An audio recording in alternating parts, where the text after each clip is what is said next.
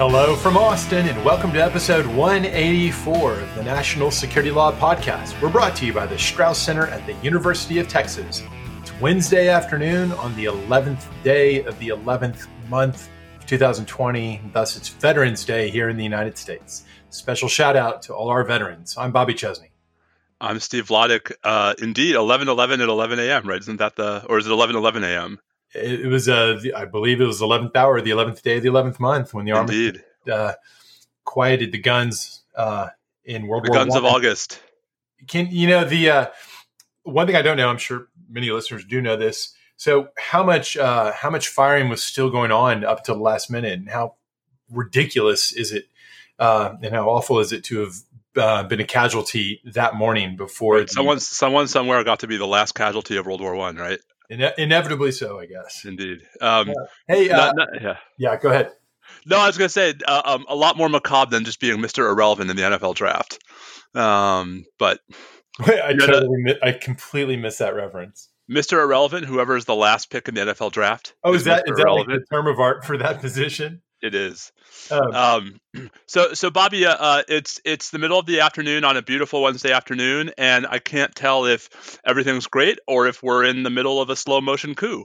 I think all overarching trends, notwithstanding the frictions, this is looking pretty good for 2021, right? We've got the vaccine announcement. More vaccine announcements will be trailing, hot on the heels of Pfizer. They were high-fiving big time to be the first ones out of the gate. I gather Moderna is not far behind them, and that must have been very frustrating for them. But hey, race to market, that's what I want to hear. It sounds like great news on pandemic front for 2021. And as to the election and the non-concession, boy, do we have a lot to cover on this show.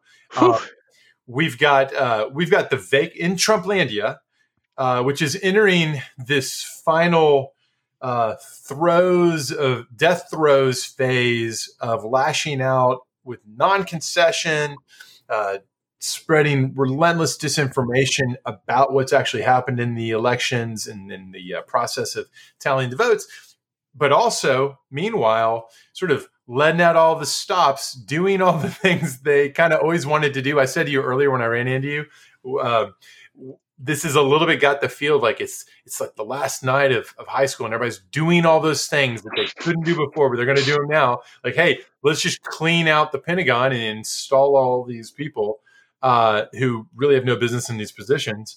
But meanwhile, let's stomp all over the the legitimacy of the election, and let's sow doubt in millions of Americans' minds about whether the president who's going to end up having received the most votes in all of American history, whether he was actually legitimately elected.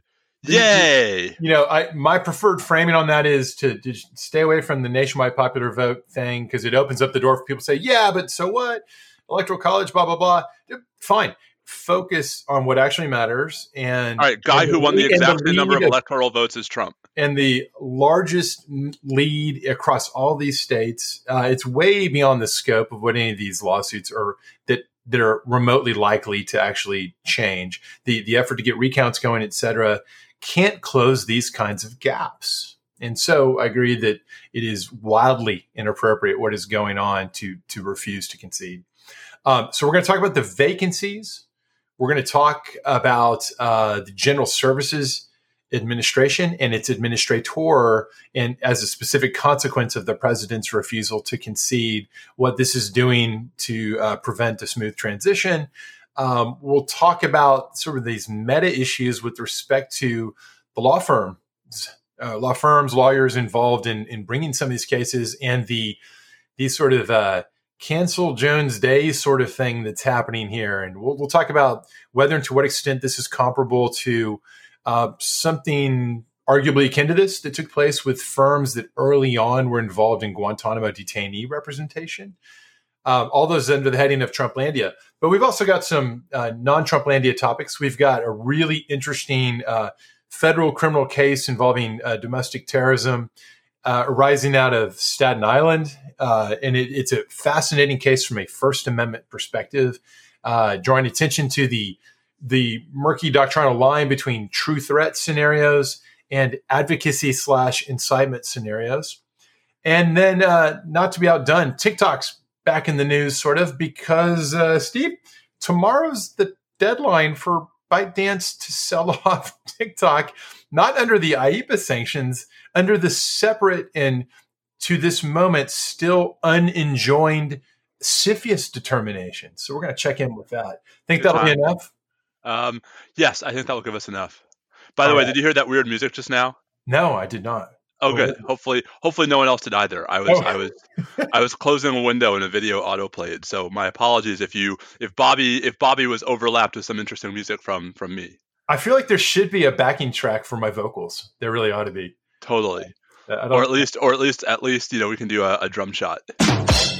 Thank you, Cleveland. All right. Thank you, Cleveland. Now go count your votes. All right, vacancies. I don't even know where to begin with the chain of changes. I guess we're focusing on the Pentagon here. We fired ourselves a lot of people in the last couple of days. There's been some changes. Okay, where do you want to jump in? I'll let you grab the wheel here. So, I mean, I think there's a legal issue I want to get to, which I think is not getting enough coverage, but I think it's ultimately not going to matter that much. I think the larger point is, so in the last 48 hours, the president has basically completely, Bobby, what do we say? It's just like rearranged the entire civilian leadership of the Pentagon, right? I mean, there are now new people in the number 1, 3, and 4 jobs at the Pentagon. And that's not counting chief of staff, which in this case is it's always very powerful potentially. But in this context, it's for a variety of reasons, it's going to be an extremely significant. Right. So the president fired. One of these 4 is in many respects not like the others, but let's. Yes. So the president fired Secretary Esper without even giving him the chance to resign. By the way, Esper's letter I thought was pretty hilarious. I've never seen a letter like that didn't thank the president, but there you have it. He purported to install in Esper's stead as the acting secretary Chris Miller, who is the Senate-confirmed director of the National Counterterrorism Center, NCTC. I actually think of all these moves, Bobby, Miller is probably the least, to me, problematic from like a optics perspective. For sure, in certain respects, right? So I don't think anyone's claiming with any seriousness or any merit behind it that in some sense Chris Miller is not a relatively serious dude, serious, independent, and well-intentioned, and very much a well-intentioned. I think, in fact, there's a lot of reason to think we are very fortunate in the selection of him for this, compared to who else it could have been. Speaking. That's right. Well, so at least compared to who else it could have been under the legal theory they appear to be pursuing, which more on that in a moment.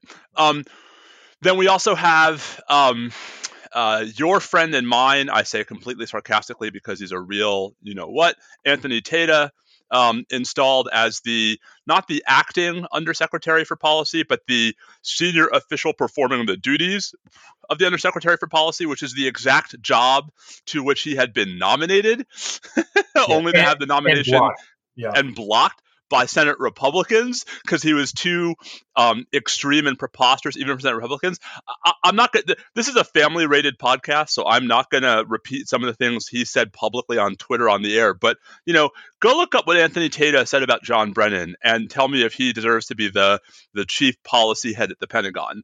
So yet another, complete and overt, in-the-face circumvention of the constitutional authority of the Senate in the confirmation of officers in the United States. It's outrageous. It really is. And no one is speaking up at all about it amongst our senators. And that's a shame. That's right. Well, I mean, Inhofe, I wrote an op-ed back in August about how when they installed Tata after he was blocked by the Senate and Inhofe rolled over, right? And Inhofe was like, whatever, that's fine by us. And how that was basically just like the epitome of how bad this has gotten.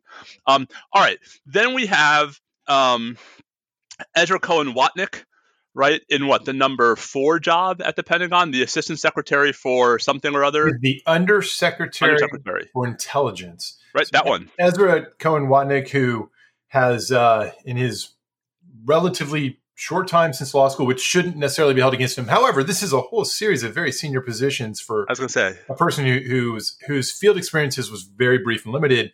He was in the White House at one point in a really traditionally important position as the basically the senior director for intelligence, meaning the key person on the National Security Council staff who's coordinating the interagency process when covert action proposals and other significant intelligence matters were coming up. He's part of the circle sort of associated with Devin Nunes and all the ridiculous stuff that went on during the first year or so of the Trump administration. The memo. He had most recently been installed, not nominated and confirmed, but just installed on an acting basis as the I forget now is the Undersecretary, Assistant Secretary for Special Operations and Low Intensity Conflict, which is, way out of his league, but he was doing that. And now he's been moved into the USD-I position.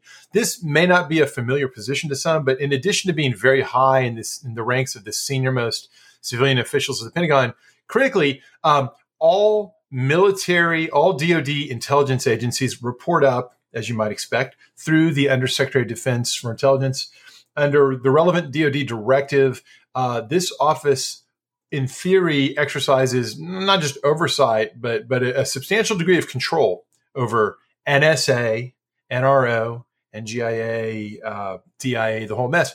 Now, the NSA part's really interesting because at the same time that this is unfolding over the past 36 hours, David Ignatius, longtime sort of confidant and muse of the intelligence community, is writing in the Washington Post that there is a huge battle underway pitting on one side CIA Director Gina Haspel and NSA Director / Cybercom Commander Paul Nakasone, and with support from Attorney General Bill Barr, against the president and loyalists, very likely including these exact figures, who want to declassify and reveal to the public something about Russia's interventions in 2016 that they think will help put the president in a better light retroactively in terms of whether the Russians were specifically trying to help him win. And it appears that all the aforementioned officials, including Bill Barr, I repeat, took the view that this disclosure in some way that's not been specified would put at serious risk an extremely important intelligence source capability method, something. And it's easy to imagine how that might be. And lo and behold, now the NSA director is now been placed under the chain that's got Ezra Cohen-Watnick rather preposterously supervising Paul Nakasone. Well, we haven't got to the best part of this yet, though. You're leaving out my personal hero. I don't know if this is going to be who it is, but at the same moment, they've installed at NSA as general counsel Michael Ellis, who's another figure from the same circle. So they've kind of got a sandwich going on NSA. Now maybe it doesn't connect to the Ignatius story. Maybe it's just coincidence of these things happening, but it looks a little fishy. And Kash Patel is now the chief of staff at the Pentagon. Right. So Chris Miller's office is in his position, now the chief of staff, no doubt imposed on him, Kash Patel, who in many respects will be in a position to drive personnel policy, you name it, except insofar as Miller is able to divert his attention to it and focus on it and decide to intervene personally. Otherwise, Patel's in a tremendous position to have an impact. Now, is anything really going to come of this over the next, 2-month period before they're all out? Don't know, but it's not good. Yeah, I mean, so here's the thing, right? I mean, I think a lot of folks are very sensitive right now, and I understand that. And so folks look at like the sacking of Esper, and some of the folks some of the yutzes who have been put in instead, and are like, look, this is part of the coup. No, because from a practical perspective, if you really were going to use the Pentagon as part of an actual coup, you wouldn't just sack the civilian leadership, you would also sack the military leadership. Like the fact that Milley is still there, the fact that none of the combatant commanders have been relieved of duty, that suggests to me that this is, as Bobby, you suggest, not about consolidating control over the military for some future, disturbance, but rather sort of cleaning house on this intelligence issue, right? And sort of making sure that like the people you want are in the right civilian jobs on the intelligence side, both at DoD and NSA. So I think for sure this seems like part of it. I will say two other things, one of which is maybe a little more conspiratorial, which I like to think I'm not usually drawn towards. That's my brief. Yeah, exactly. So you might like this. So the first one, the more not innocuous one, but not having to do with final stage Hail Mary attempts to recapture or to hold power, but rather causing more of it's the last night of high school night. Let's do all the things that those other people kept us from doing the whole time. One thing that could be really, really serious with this particular collection of characters, the possibility of more Soleimani type one-offs involving the Iranians in particular. It's easy to imagine that you might have that the White House might have in mind that they need a more congenial cast of characters in the civilian leadership to help pursue something like that. That the military is not going to say no, we will not do it. But that the civilian leadership might have slow rolled or otherwise thrown up too many red flags to smoothly get it through otherwise. So you might see something like that, although that's really speculative. The one thing I will say that we know Esper especially did that's so greatly to his credit, and we have reason to think that this was specifically something that led to Trump particularly wanting him out, among other reasons. Esper's views about allowing the military during the most intense stage of protests in Washington, D.C., when the president wanted military deployment into Washington, D.C., and in various ways, Esper stood in the way of that. And I have no reason to think Chris Miller wouldn't be like Esper in thinking sensibly and in respect of our constitutional traditions. I'm very worried about his chief of staff and how he might respond to this. If you get a circumstance in which there is a context in which the president might be trying to bring military forces to bear in a high intensity American urban setting like we have with the protests. That said, you've got to add in a lot of extreme further developments before there's something going on where people are taking to the streets in this kind of protest way. I know a lot of people are worried we might be heading there. I really don't think we are. I think the courts, in sort of whack-a-mole fashion, are going to grind out and get rid of all these lawsuits. And then the Electoral College is going to do its thing. And by December 14th, they'll have done their thing. And this deal will be over. I think the concession will come by then. And I think all these other chips will finally all the things will start reverting back to the way it's supposed to work during the transition. All right. I mean, so I agree that that's where this ends. I want to sort of not be quite so cavalier about the very alarming and concerning noises that are being made by too many people who know better. Right. I mean, there's a new poll out today from The Economist that 80% of the president's supporters believe that the election was marred by fraud. 80%. Right. I mean, that's stunning. And, I don't listen. There's no. There's nothing below. There's no. Trump couldn't stoop low enough to surprise me, right? It's not what Trump is doing; it's what everybody else is doing. It's the fact that Mitch McConnell says, the election isn't over, right? That Roy Blount says, it's not clear to me that Biden won. Right. That, John Cornyn, who, for all of our differences, I have not usually understood to be a crazy person. Right. Cornyn says, it's appropriate to let the legal process run its course. Forgive me, but no, it is not, because the legal process is not being used as a realistic mechanism for changing the result. That this is not 2000 when the whole election came down to one state and the margin between the candidates was 537 votes. As of right now, the smallest margin in one of the states that matters is Arizona, where it's 12,000 votes, and Biden could lose Arizona and still be fine. Georgia is 14,000, Wisconsin's 20,000, Pennsylvania's pushing 50,000. So no, we do not need to let litigation run its course, because all that this narrative is doing is perpetuating in the minds of way too many Americans that these claims are somehow legitimate, that the election actually is marred by fraud, when, Bobby, every single person who actually knows what they're talking about has said there's no evidence, right? The New York Times cover story, front page story this morning, they talked to all 50 secretaries of state, Democrats and Republicans alike. None of them reported any evidence of more than the usual marginal, like this person didn't sign their ballot and that person may have voted twice. Like, this is not happening, and yet there are too many people indulging the narrative that it's happening. I agree that it's revolting to see what I will describe as the coddling of this conspiracy theory of massive fraud. It's just there's the evidence is not there, and it's way past time to stop peddling it. That doesn't mean that the suits. In fact, a little silver lining in an otherwise ugly situation. All these suits, I firmly believe they are all going to be thrown out bit by bit because there is no evidence. If there was evidence, we'd be hearing about it. Right. And where there is evidence, it's really small scale stuff that's inevitable to some extent in any hundreds of, any situation in which so many millions of people are voting.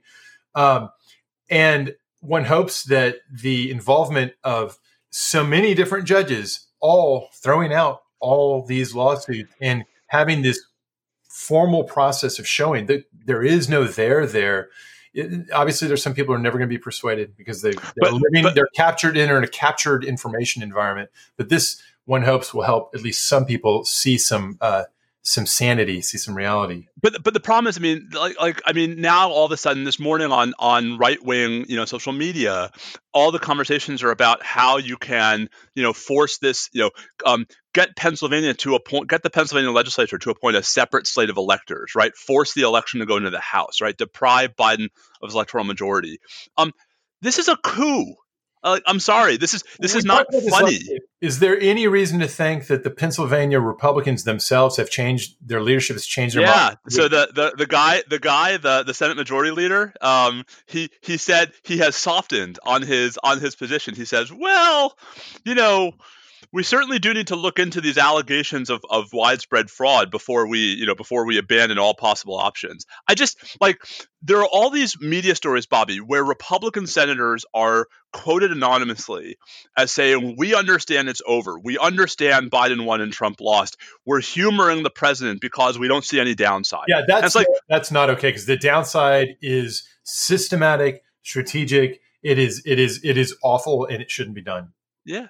All right. So then I want to ask a question that is probably going to get me into trouble, but there's been a lot of discussion in, the legal universe the last couple of days about the role of lawyers in this process, because, the president and his campaign keep bringing lawsuits that, Bobby, they're not all borderline frivolous, but almost all of them, even if they succeed, which they won't because they don't have any evidence, wouldn't actually change the bottom lines in these states, right? So they're sort of prudentially moot.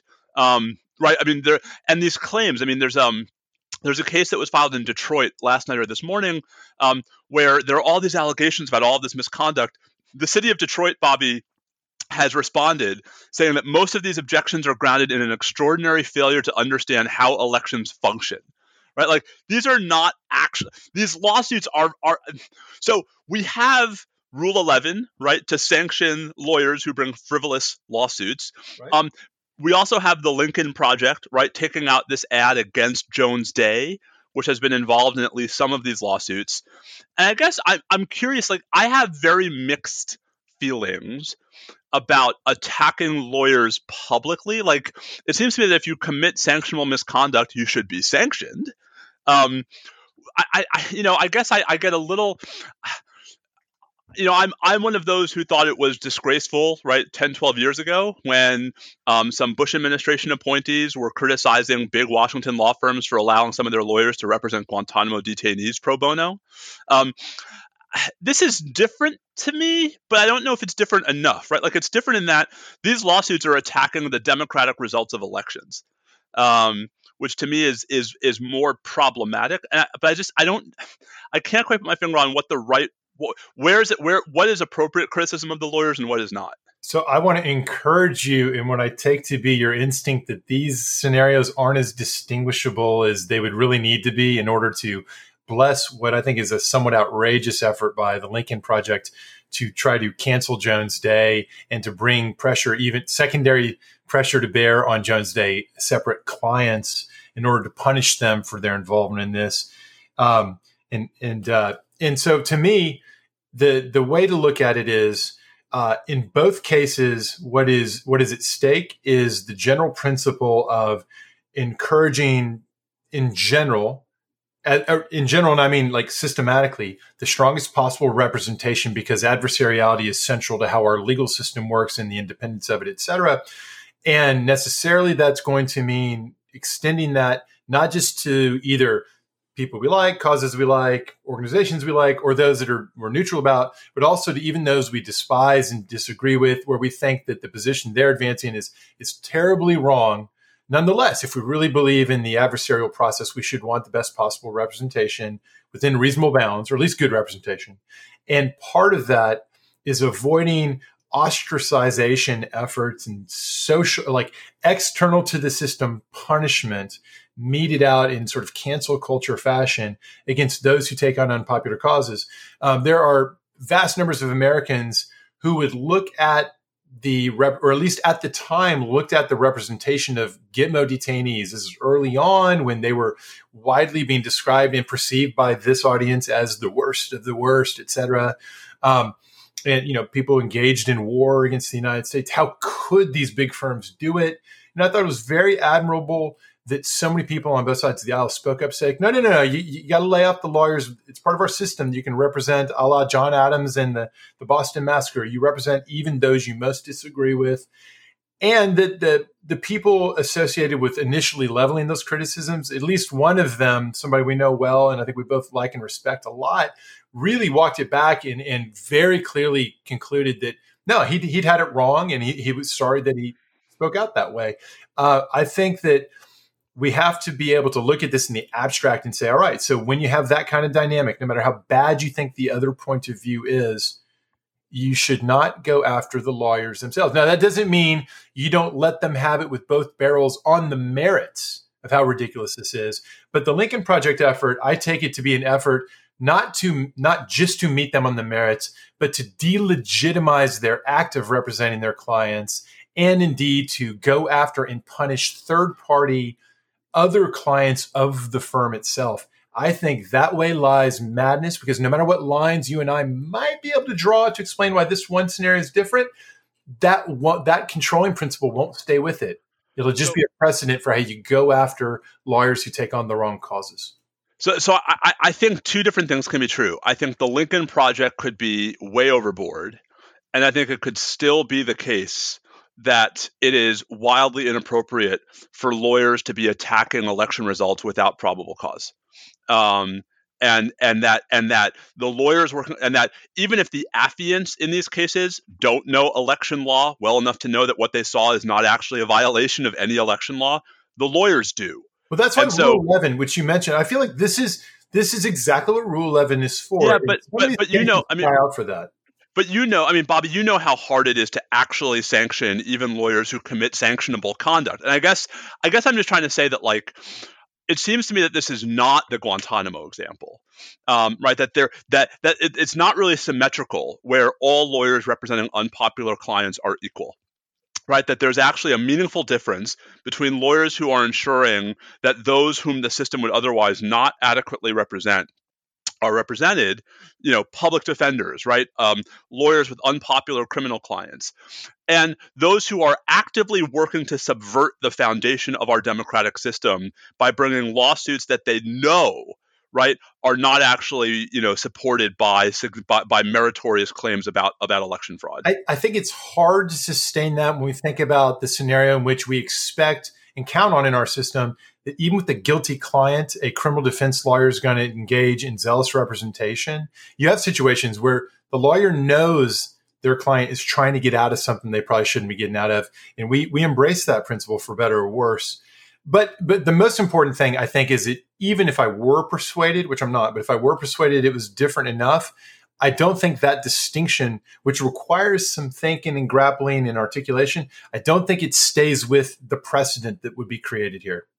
I think the precedent just lies about like, yeah, well, I remember when that side came after our lawyers. And I don't know. Listen, this is why I'm queasy, right? I mean, I'm queasy about all of this. I don't like any of this. I encourage you to feel even more. I want you to feel downright sick about it and not like this. I think we should concentrate our fire on if some of these representations are frivolous, they should be sanctioned.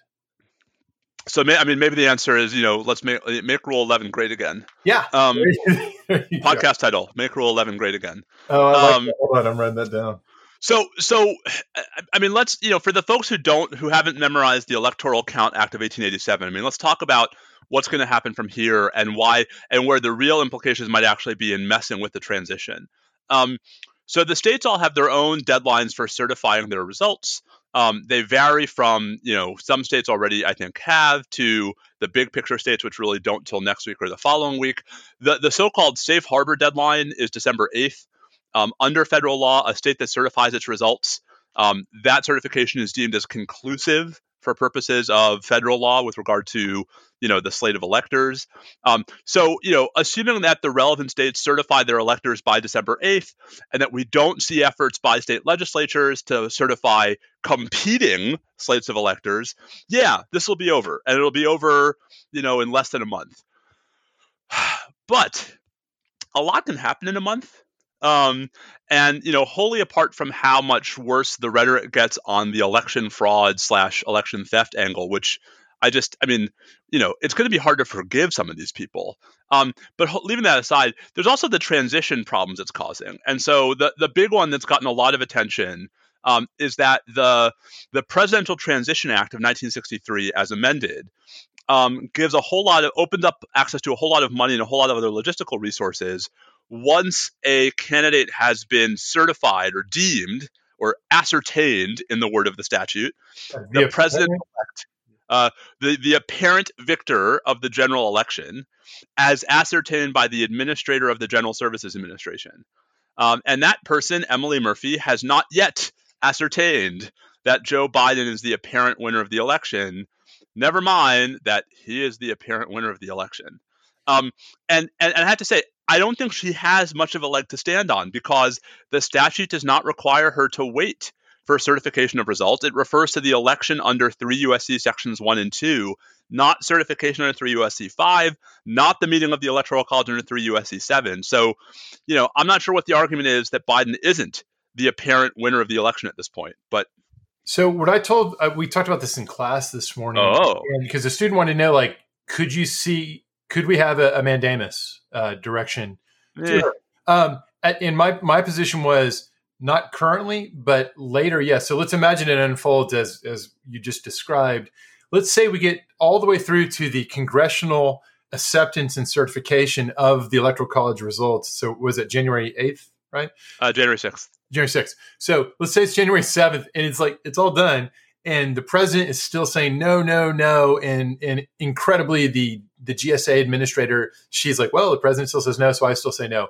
I think at that point, it's no longer discretionary. I can imagine mandamus at that point. And I think by extension, a version of that argument has some bite going back to the moment in time, at least on December 14th, when the electors vote.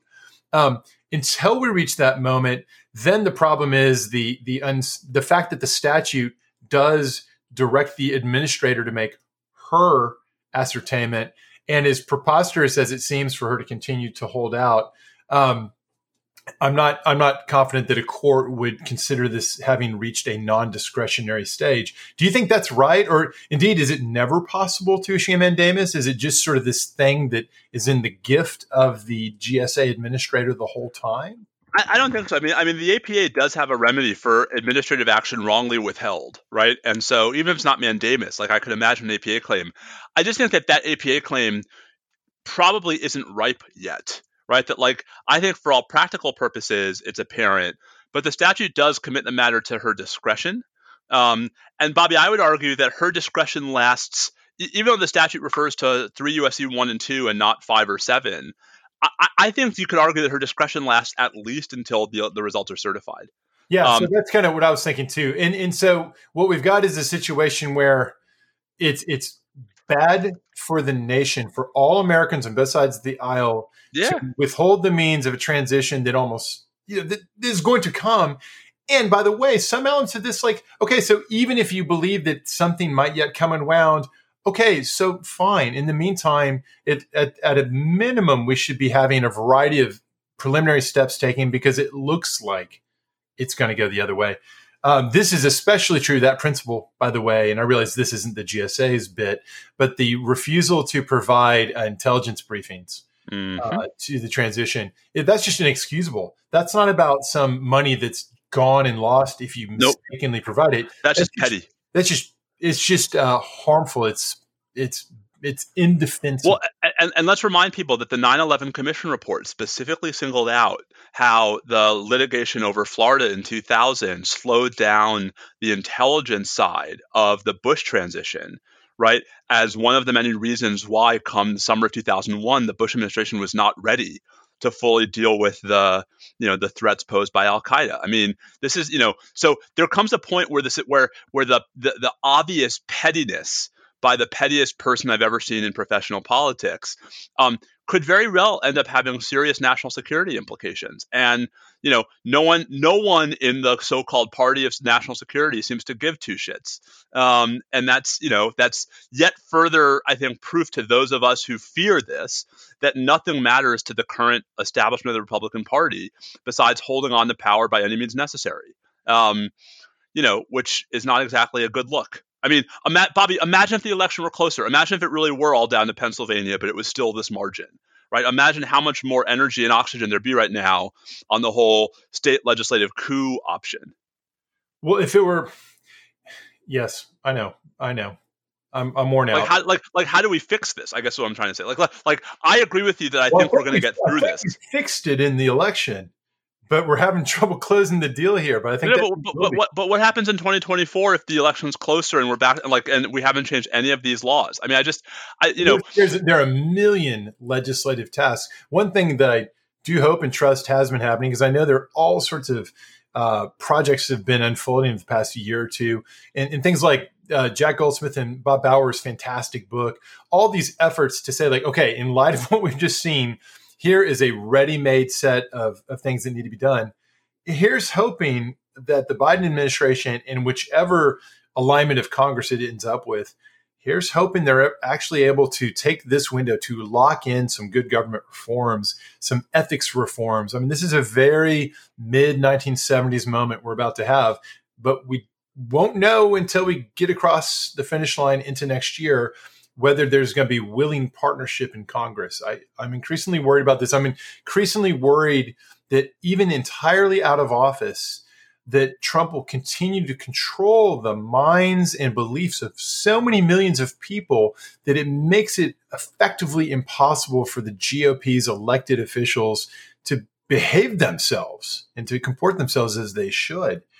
I'm really worried about this. I think I thought kind of foolishly that, well, if Trump's out, then that kind of goes away. But of course it doesn't go away. And I think that's the real lesson is that Trump may have lost, but Trumpism did not. And that's pretty alarming. Trumpism, we all like to say, like in the last election, Trumpism was on the ballot. It was, but not in a way that sends it off to Azkaban when it's all said and done. Right. All right. I forgot one thing on the DoD side, which is there actually is a legal question here. Just before we move along to over that, didn't we? Yeah. So, back to vacancies land. If we actually look at the relevant U.S. code provision, so 10 U.S.C. section 132 says the Deputy Secretary of Defense, and we have one of those right now, right? David Norquist, shall perform blah, blah, blah. The deputy shall act for and exercise the powers of the secretary when the secretary dies, resigns, or is otherwise unable to perform the functions and duties of the office. Period. Full stop. End of sentence. Seems to take by the principle that the more specific should control, that would take precedence over the Vacancies Act, the General Vacancies Act. I had wondered on Twitter, as you saw, that I'd wondered, well, does the omission of the actual firing scenario from that list mean that authority doesn't come into play? But it turns out, as you pointed out, no, that's how all these statutes are written. They just are all written in that sort of not as descriptive as they should be way. So it seems pretty clear that statute controls, and this is yet another example of just taking advantage of the fact that there's, unless and until someone's in a position to litigate it, a la Homeland Security, as we've seen in a few settings, if you're willing to just plow forward, and if everyone in the building is willing to act as if Chris Miller, rather than David Norquist, is the acting SecDef, then as a practical matter, that's your result. I think that's right. I just think that, we shouldn't let this go without comment, that this was the exact same argument about why Matthew Whitaker's appointment as acting attorney general was unlawful, because there was a similarly specific provision in the DOJ statute. Yeah. And I just think, I don't know.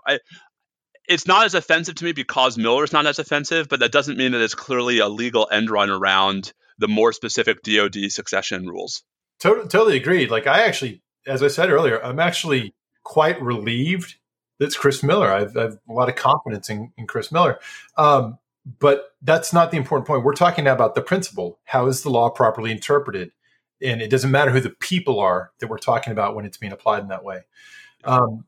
This yet another, the entire cluster of issues around appointments and the toothlessness, the impunity with which both the constitutional order, with its central emphasis on the checking function of the Senate in the selection and appointment, in the appointment of those who've been selected as nominees, it's just been thrown in the trash and people act like it doesn't matter. And it just blows my mind.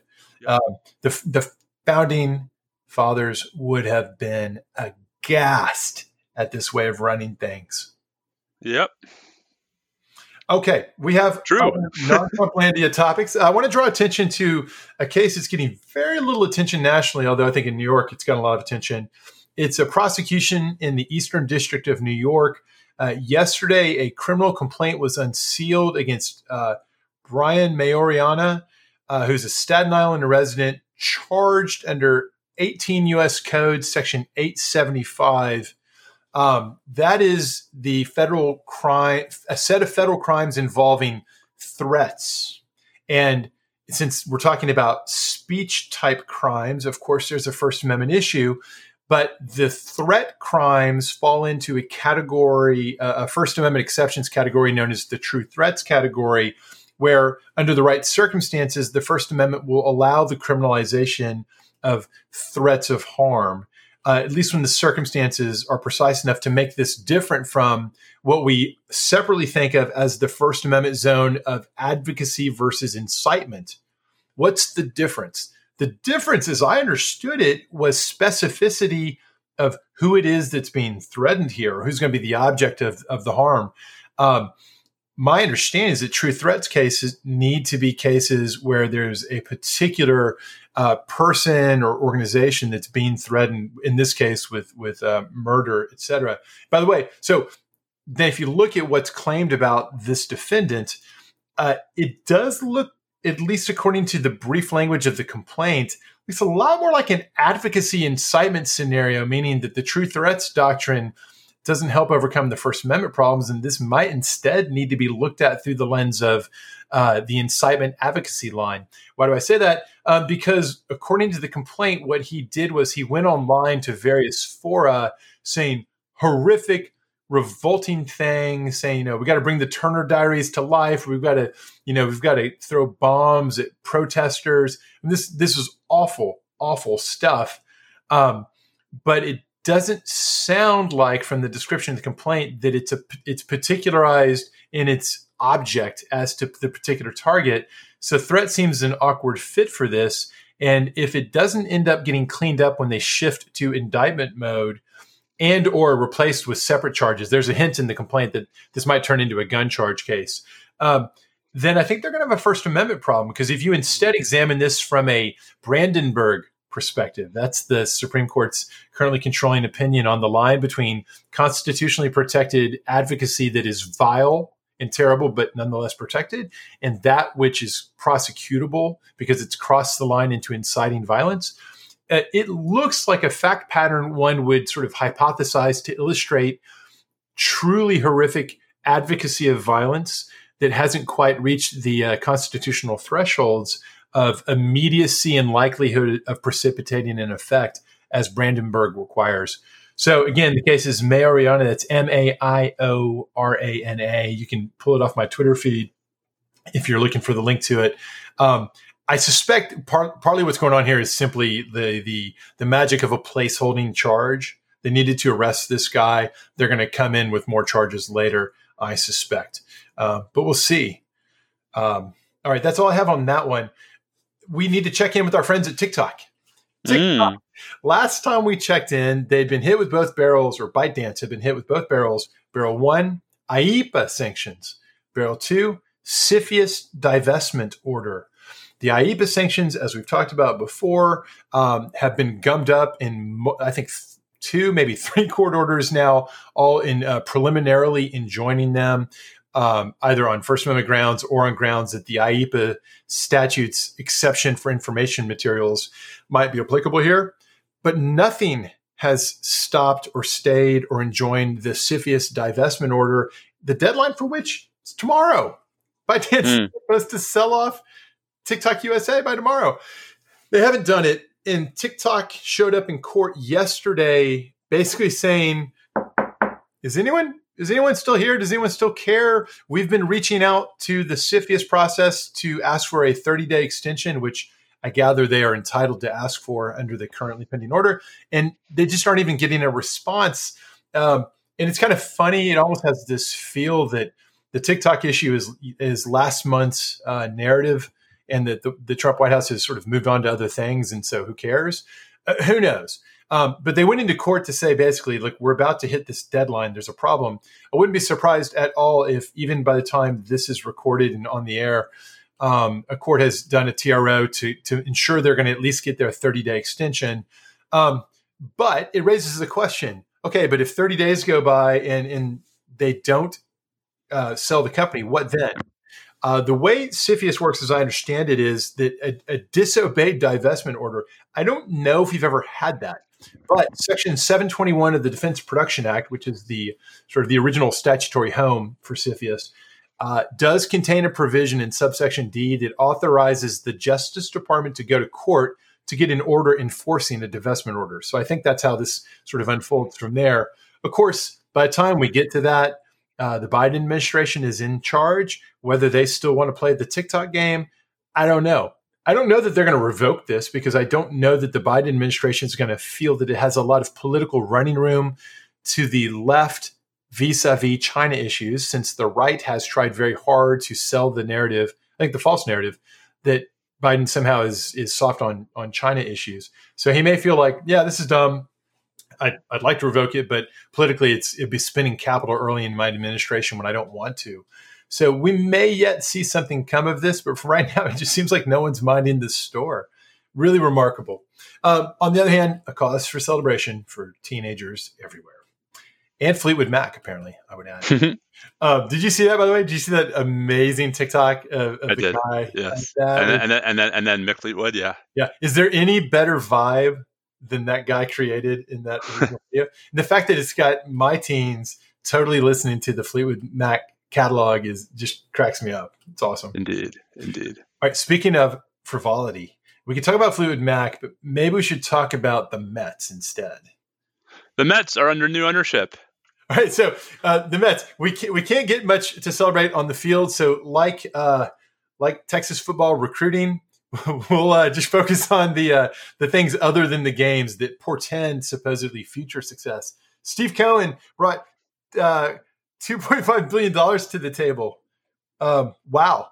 This is a deep-pocketed owner who's saying all the right things about staying out of the way of the baseball people and just giving them the money and supporting them and making smart decisions and going out there and building a serious team. Are we about to see the Dodgersification of the Mets?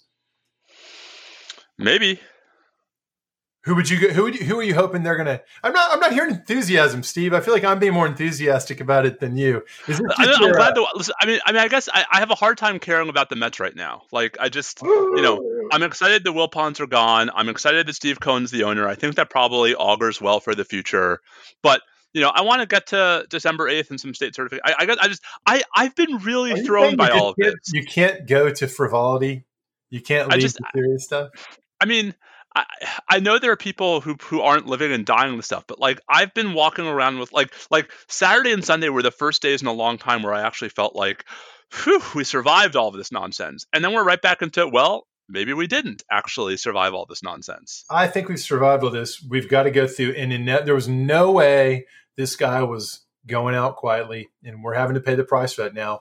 I'm going to force you into frivolity mode. Okay, yes or no? Should they spend money on the following people?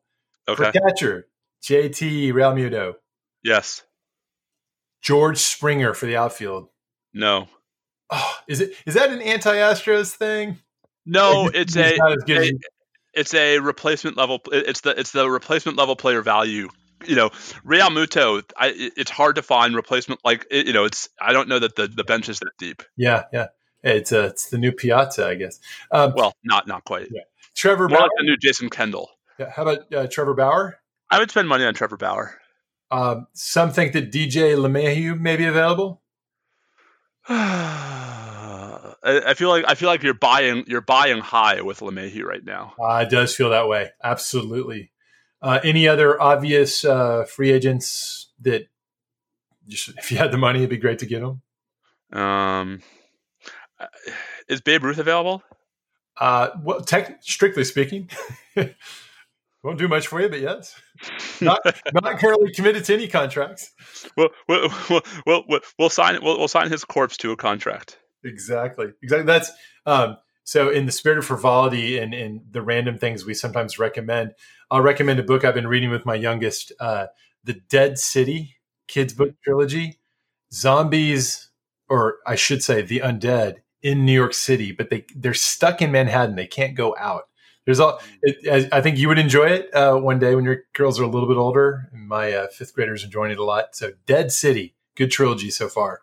So I have to say, even though I have not done my job of catching up on The Mandalorian, Karen and I have been watching The Queen's Gambit on Netflix. I keep hearing good things. No, but it's on our list as a candidate. Do you? It's a lot of fun. I think so. We've basically got a role reversal here where I've been off watching goofy sci-fi on my own. Yeah. And not watching stuff with my wife. That's completely the opposite. And we've switched roles here. I don't understand. Well, I think the thing is the time in which I would normally watch TV by myself has been given to election related work and brief writing of various ilks and sizes, shapes and sizes. Well, as a friend on Twitter said earlier, you're doing sabbatical wrong. I really am doing sabbatical way wrong. Right, I can't tell. Nah, it's one or the other. All right, I've got a class that's starting pretty soon, so I really. Speaking of, all right. Well, I will try again to watch The Mandalorian by the time we record next week. But I'll just say this: just make sure you watch the first episode. There's a lot less to talk about episode 2. I can give you your review of episode 2 already. Filler, unimaginative, unhelpful to the plot. Noted. All right. Well, that's a rousing endorsement. Yeah. All right. So he is at Bobby Chesney. I'm at Steve_Vladeck. We're at NSL Podcast. Hopefully by this time next week, the coup talk will have moved along to sort of petty transition busting talk. Coup de blah. Coup de blah. I hope that next week's episode can be called Coup de blah. All right. Everybody, stay safe out there. Adios.